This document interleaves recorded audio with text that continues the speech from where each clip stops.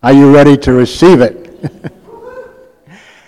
I would like to say it this way. God is. I find that God is always full of surprises. You think you're going in one direction, and you start studying or you start sitting before the Lord, and that's not where we're going. But what happened, there's no way I can share today everything. I feel like the only way to say it is the Lord gave me a download of something that's going to take 2, 3, maybe even 4 Sundays to unwrap, if I could say it that way. And I'll do my best to give you an introduction, I guess, is what I would say we're going to get today. And then I won't be sharing for another few weeks. And so God will have the prerogative to add or subtract. I think he's going to add, not subtract, to what he's already given to me. So one verse that kind of grabbed me is John 12:21. And these were either new believers or people that were seeking to know Christ. They were Greeks. They came to Andrew and they said this: "We wish to see Jesus." And there's more there than just those few words of what was going on in that passage. It sparked something in me, something along the lines of, what do people see in you? When they encounter you, do they see Jesus? They're looking. They're looking for authenticity in Christians. And do they see Jesus? Or do they see something else? Or do they see a different Jesus than it describes in the Bible? The Bible says one day we will see him as he really is. I think we have an idea of what that's going to be like, but I'm quite sure it's not going to match up with our expectations. It's going to be awesome. It's going to be powerful, but it will not match whatever this can conceive of or dream about or imagine. I was kind of smiling. I was visiting my mother before she passed a few years ago now, and I was witnessing to one of the aides. And she knew I was talking to them about Christ. And so she says to the aide, "Oh, he believes in a different Jesus." In other words, it didn't match up with her idea of who Jesus was, her upbringing in a particular denominational setting. Well, that setting, and I'm looking at folks that were brought up in a variety of contexts, in New England especially, but we don't want people to see a different Jesus when they look at us. I don't mean our facial features, I mean how we act, how we treat people. They shouldn't see a different Jesus. They should see Jesus in us. Ooh, this is powerful stuff, so buckle your seatbelts. I'm going to share a number of scriptures and a number of things the Lord began to highlight to me yesterday. Yesterday was a challenging day. You notice my wife is not here. I'm not sure about your girls and Sunday school down there today. You may want to check up on them because she was scheduled to teach and she's obviously not here. So, for the little ones, not for the girls. Anyway, just a heads up. Galatians 3, verses 26 and 27. For you are all sons of God, or children of God, through faith in Christ Jesus. For all of you were baptized into Christ, and you have clothed yourself with Christ. This is referring to having a personal, very real encounter with Jesus. And I was sharing with a couple this week. They, as well as myself, had a radical salvation when I met Christ.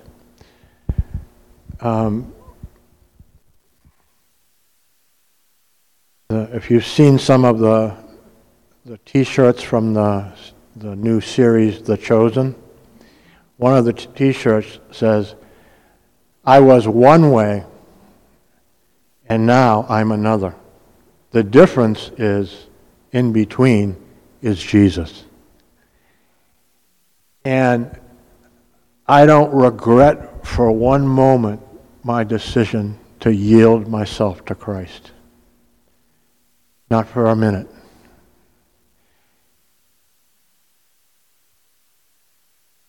Clothing ourselves with Christ. What does that mean?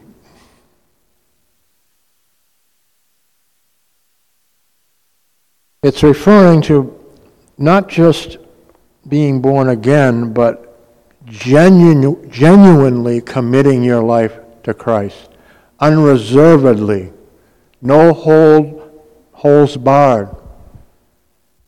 As that Mark Batterson is a recent author in the Christian circles, and I think his first book was entitled All In. That's it.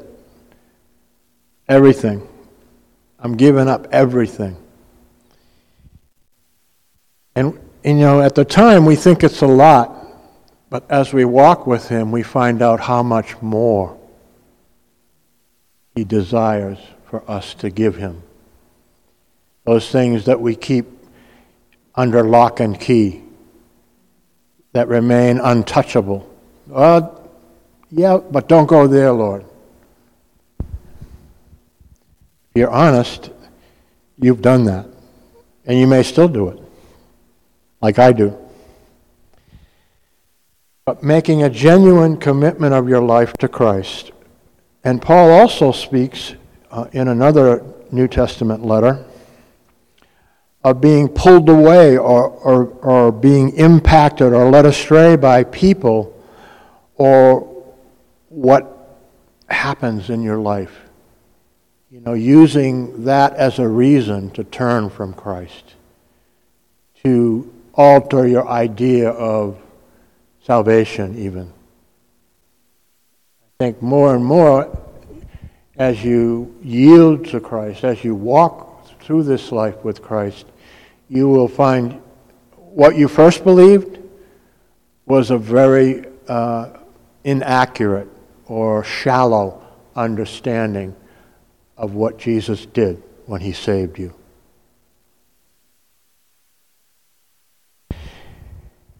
And so I would describe what Paul is talking about in Corinthians chapter 11, verse 4, about being led astray as ungodly beliefs, attributing things to God or actions to God that are simply not accurate or true. And the only way you're going to bring or find clarity of who God is more accurately is to spend time with Him. Pure and simple. If you don't pray, if you don't sit, and Sandy was actually alluding to that, most prayer should not be you talking to Him. It should be you listening to Him. He knows you have a list. He knows that list. And He's not really that concerned about it. He knows it's going to be taken care of. But He wants you to believe that it will be taken care of. And so ungodly beliefs, those things that we attribute to God that are not accurate or are actually flat out untrue. 2 Corinthians 11:4. For if one comes and preaches another Jesus, there it is, a different Jesus, whom we have not preached, or you receive a different spirit which you have not received, or a different gospel which you have not accepted. So he's talking about people walking away from the faith, being discouraged, losing hope. And, this has been a particularly challenging season worldwide. How much more for the unbeliever with the onset of COVID? How do you think they are coping? They don't have Jesus. They don't know Jesus. But for the believer, you can't just coast. You can't just do the bare minimum and expect that you're going to be an overcomer. Is this too hard? It should sting a little bit. I'm preaching to myself as well.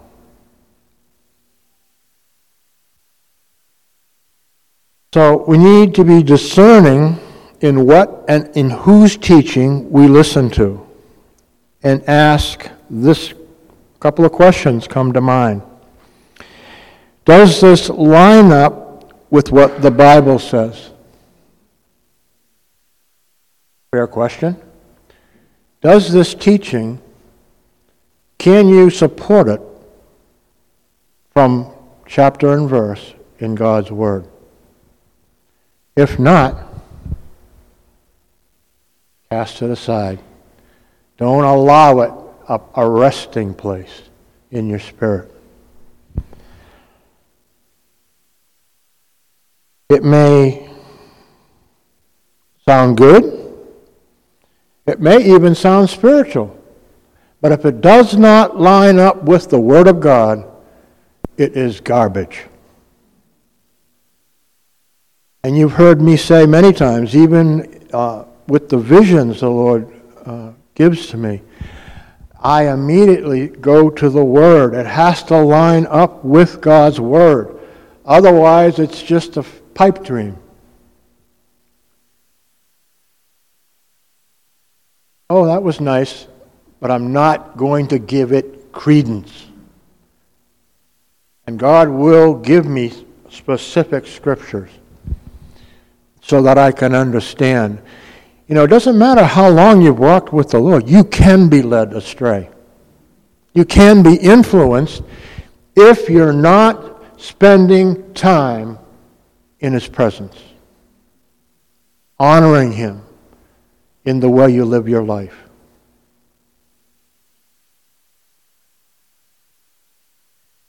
Another question to ask yourself is what they are speaking, is it Christ-centered? Is it Christ-honoring? Is it glorifying Christ? If it's not,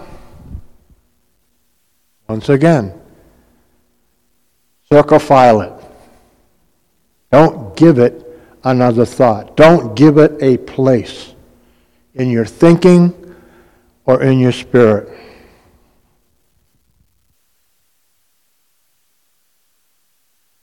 Is it glorifying Him or is it feeding or pleasing your flesh?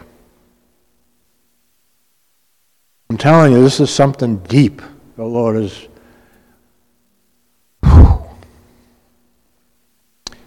He hit me broadside with this. And that's why I said it's going to take me a while to unwrap it.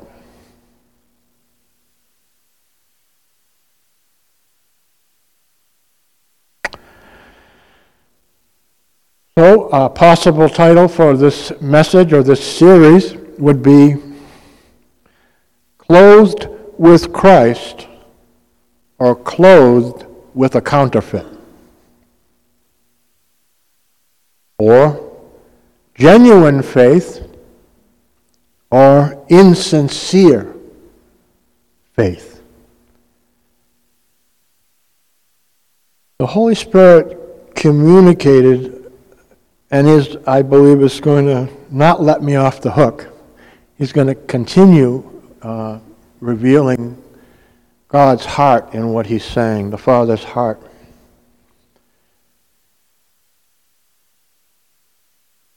There were a couple of expressions or phrases that I heard as I sat. And quite honestly, I started yesterday morning, and I did not finish until 10:30 last night. And I'm not even finished yet with everything God has shown me.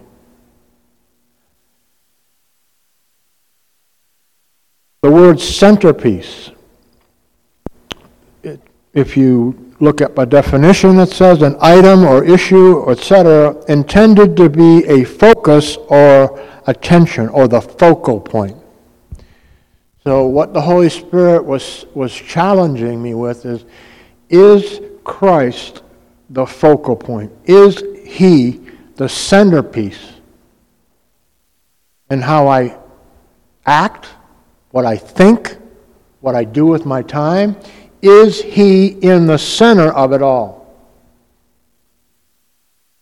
Fair question.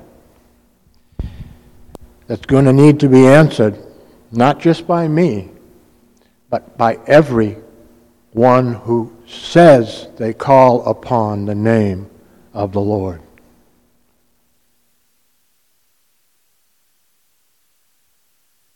And this one comes with a degree of conviction. This is what he said: window dressing. A superficial or actually misleading presentation of something designed to create a favorable impression. In other words, to make you look good, not him look good. This is where the rubber meets the road, saints. You can like it or not like it, but this is true.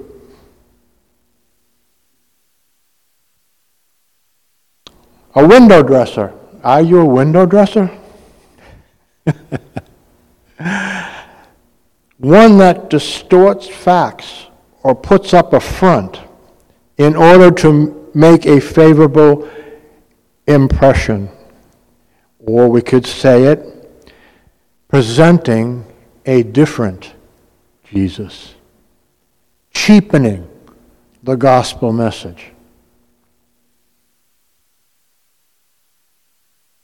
A different Jesus, a different gospel, a different spirit. If you and I are to be genuine and sincere and present an accurate Jesus, who he says he is and who he really is, we need to be, 1 Corinthians 11:1, imitators of Christ. Paul says, be imitators of me as I am an imitator of Christ.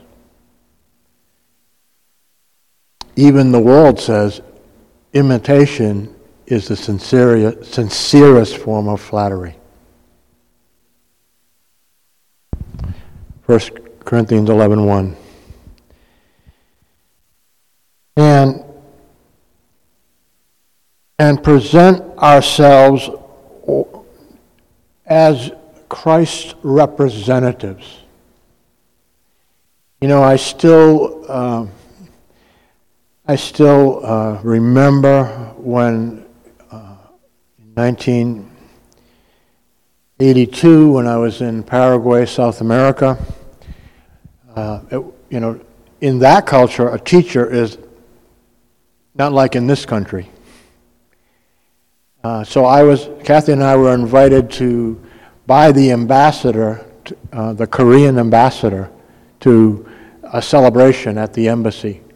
And I mean, let me tell you, talk about a spread with the ice sculptures, the pig with the apple in the mouth. I mean, there was everything. I never saw such things. But I was his ambassador. That's why I was there, not for the food, not for a pat on the back. Oh, what a good teacher you are. I appreciate what you do for my son. I was his ambassador. I invaded that gathering. I witnessed to the American ambassador's wife before she perished on a plane crash weeks later. When you walk in the room, he walks in the room. Get that in your head, and you wouldn't do or say some of the things you do and say. Because you would realize the weighty responsibility because you say you belong to him. You call yourself a Christ follower.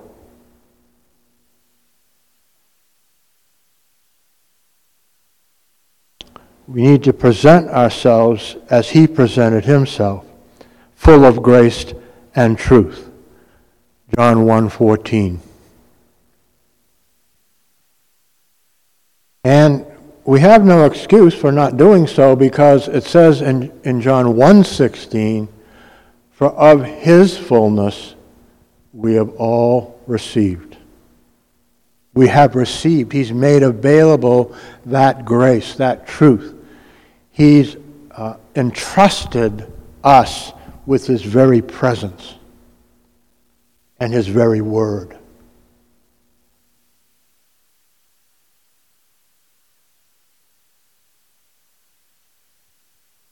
For of his fullness we have all received, John 1:16, grace upon grace. Grace does not compromise. Grace presents an accurate and true Jesus, an accurate and true gospel message.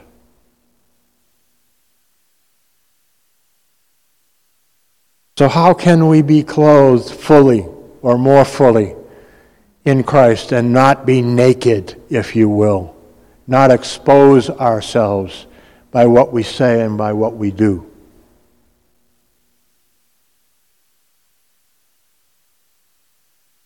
Scripture tells us, Romans 13:14, put on the Lord Jesus Christ and make no provision for the flesh. It's not about you. It's about him.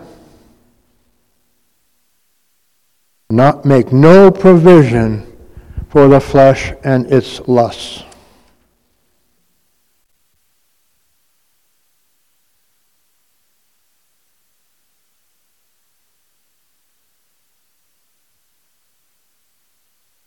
Not a popular message.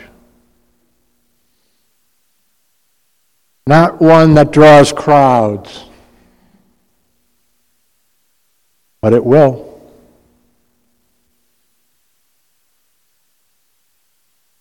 So, I'm going to close today. That's an introduction of sorts. And I'm going to give you 5 scriptures to meditate on, which is where we're going to be going in weeks to come. You don't have to worry about rushing to write them down. They'll be on the recording, but if you want, here they are. Romans 12:9. Let love be without hypocrisy. It says. By the way, this same word here is translated variously. Genuine, sincere, without hypocrisy. There's actually 6 times in the New Testament. 2 Corinthians 6:6.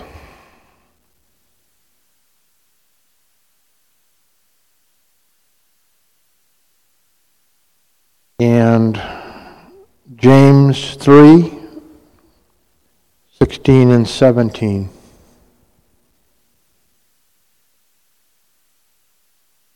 And 1 Timothy 1:5 and 1 Peter 1:22. And the word in those scriptures is translated variously: without hypocrisy, sincere, or genuine. It talks about sincere faith, sincere or genuine love, and so forth. It's talking about how we should behave, how we should exemplify Christ in our lives.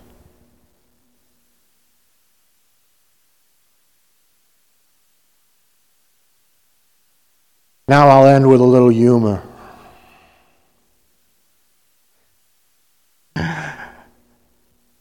You know, I often get songs with my messages, and this is a love song, and I know you're going to hear his booming, deep voice when I share some of the lyrics here of, what's his name?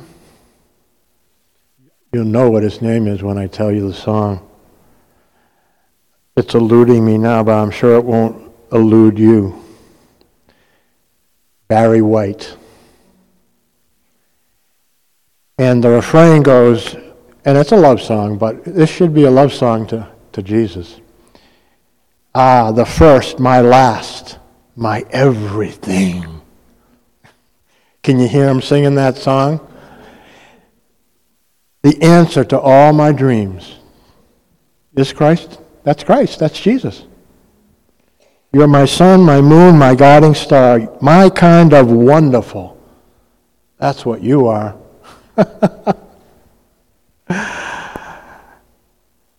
I know there's only one like you. There's no way they could have made two. You're all I'm living for. Your love I'll keep forevermore. You're the first, the last, my everything, my Jesus. Amen? So God bless you as you take these things to heart. Don't take it in a condemning way, but, you know, many of the prophets have been saying it's time for the church to rise up. And part of that rising up is cleaning up the house. I'm not talking about the cleaning that went on Saturday. I'm talking about this house. Allowing God to do business with us. And don't avoid it when the Holy Spirit starts getting your attention. You need to respond. Bless you all. I'm so glad you're here. I'm excited what God has planned for all of you and for this church. I know whom I have believed, and I am persuaded that he will keep that which I have committed unto him until that day. That's God's word. You can take it to the bank. God bless you.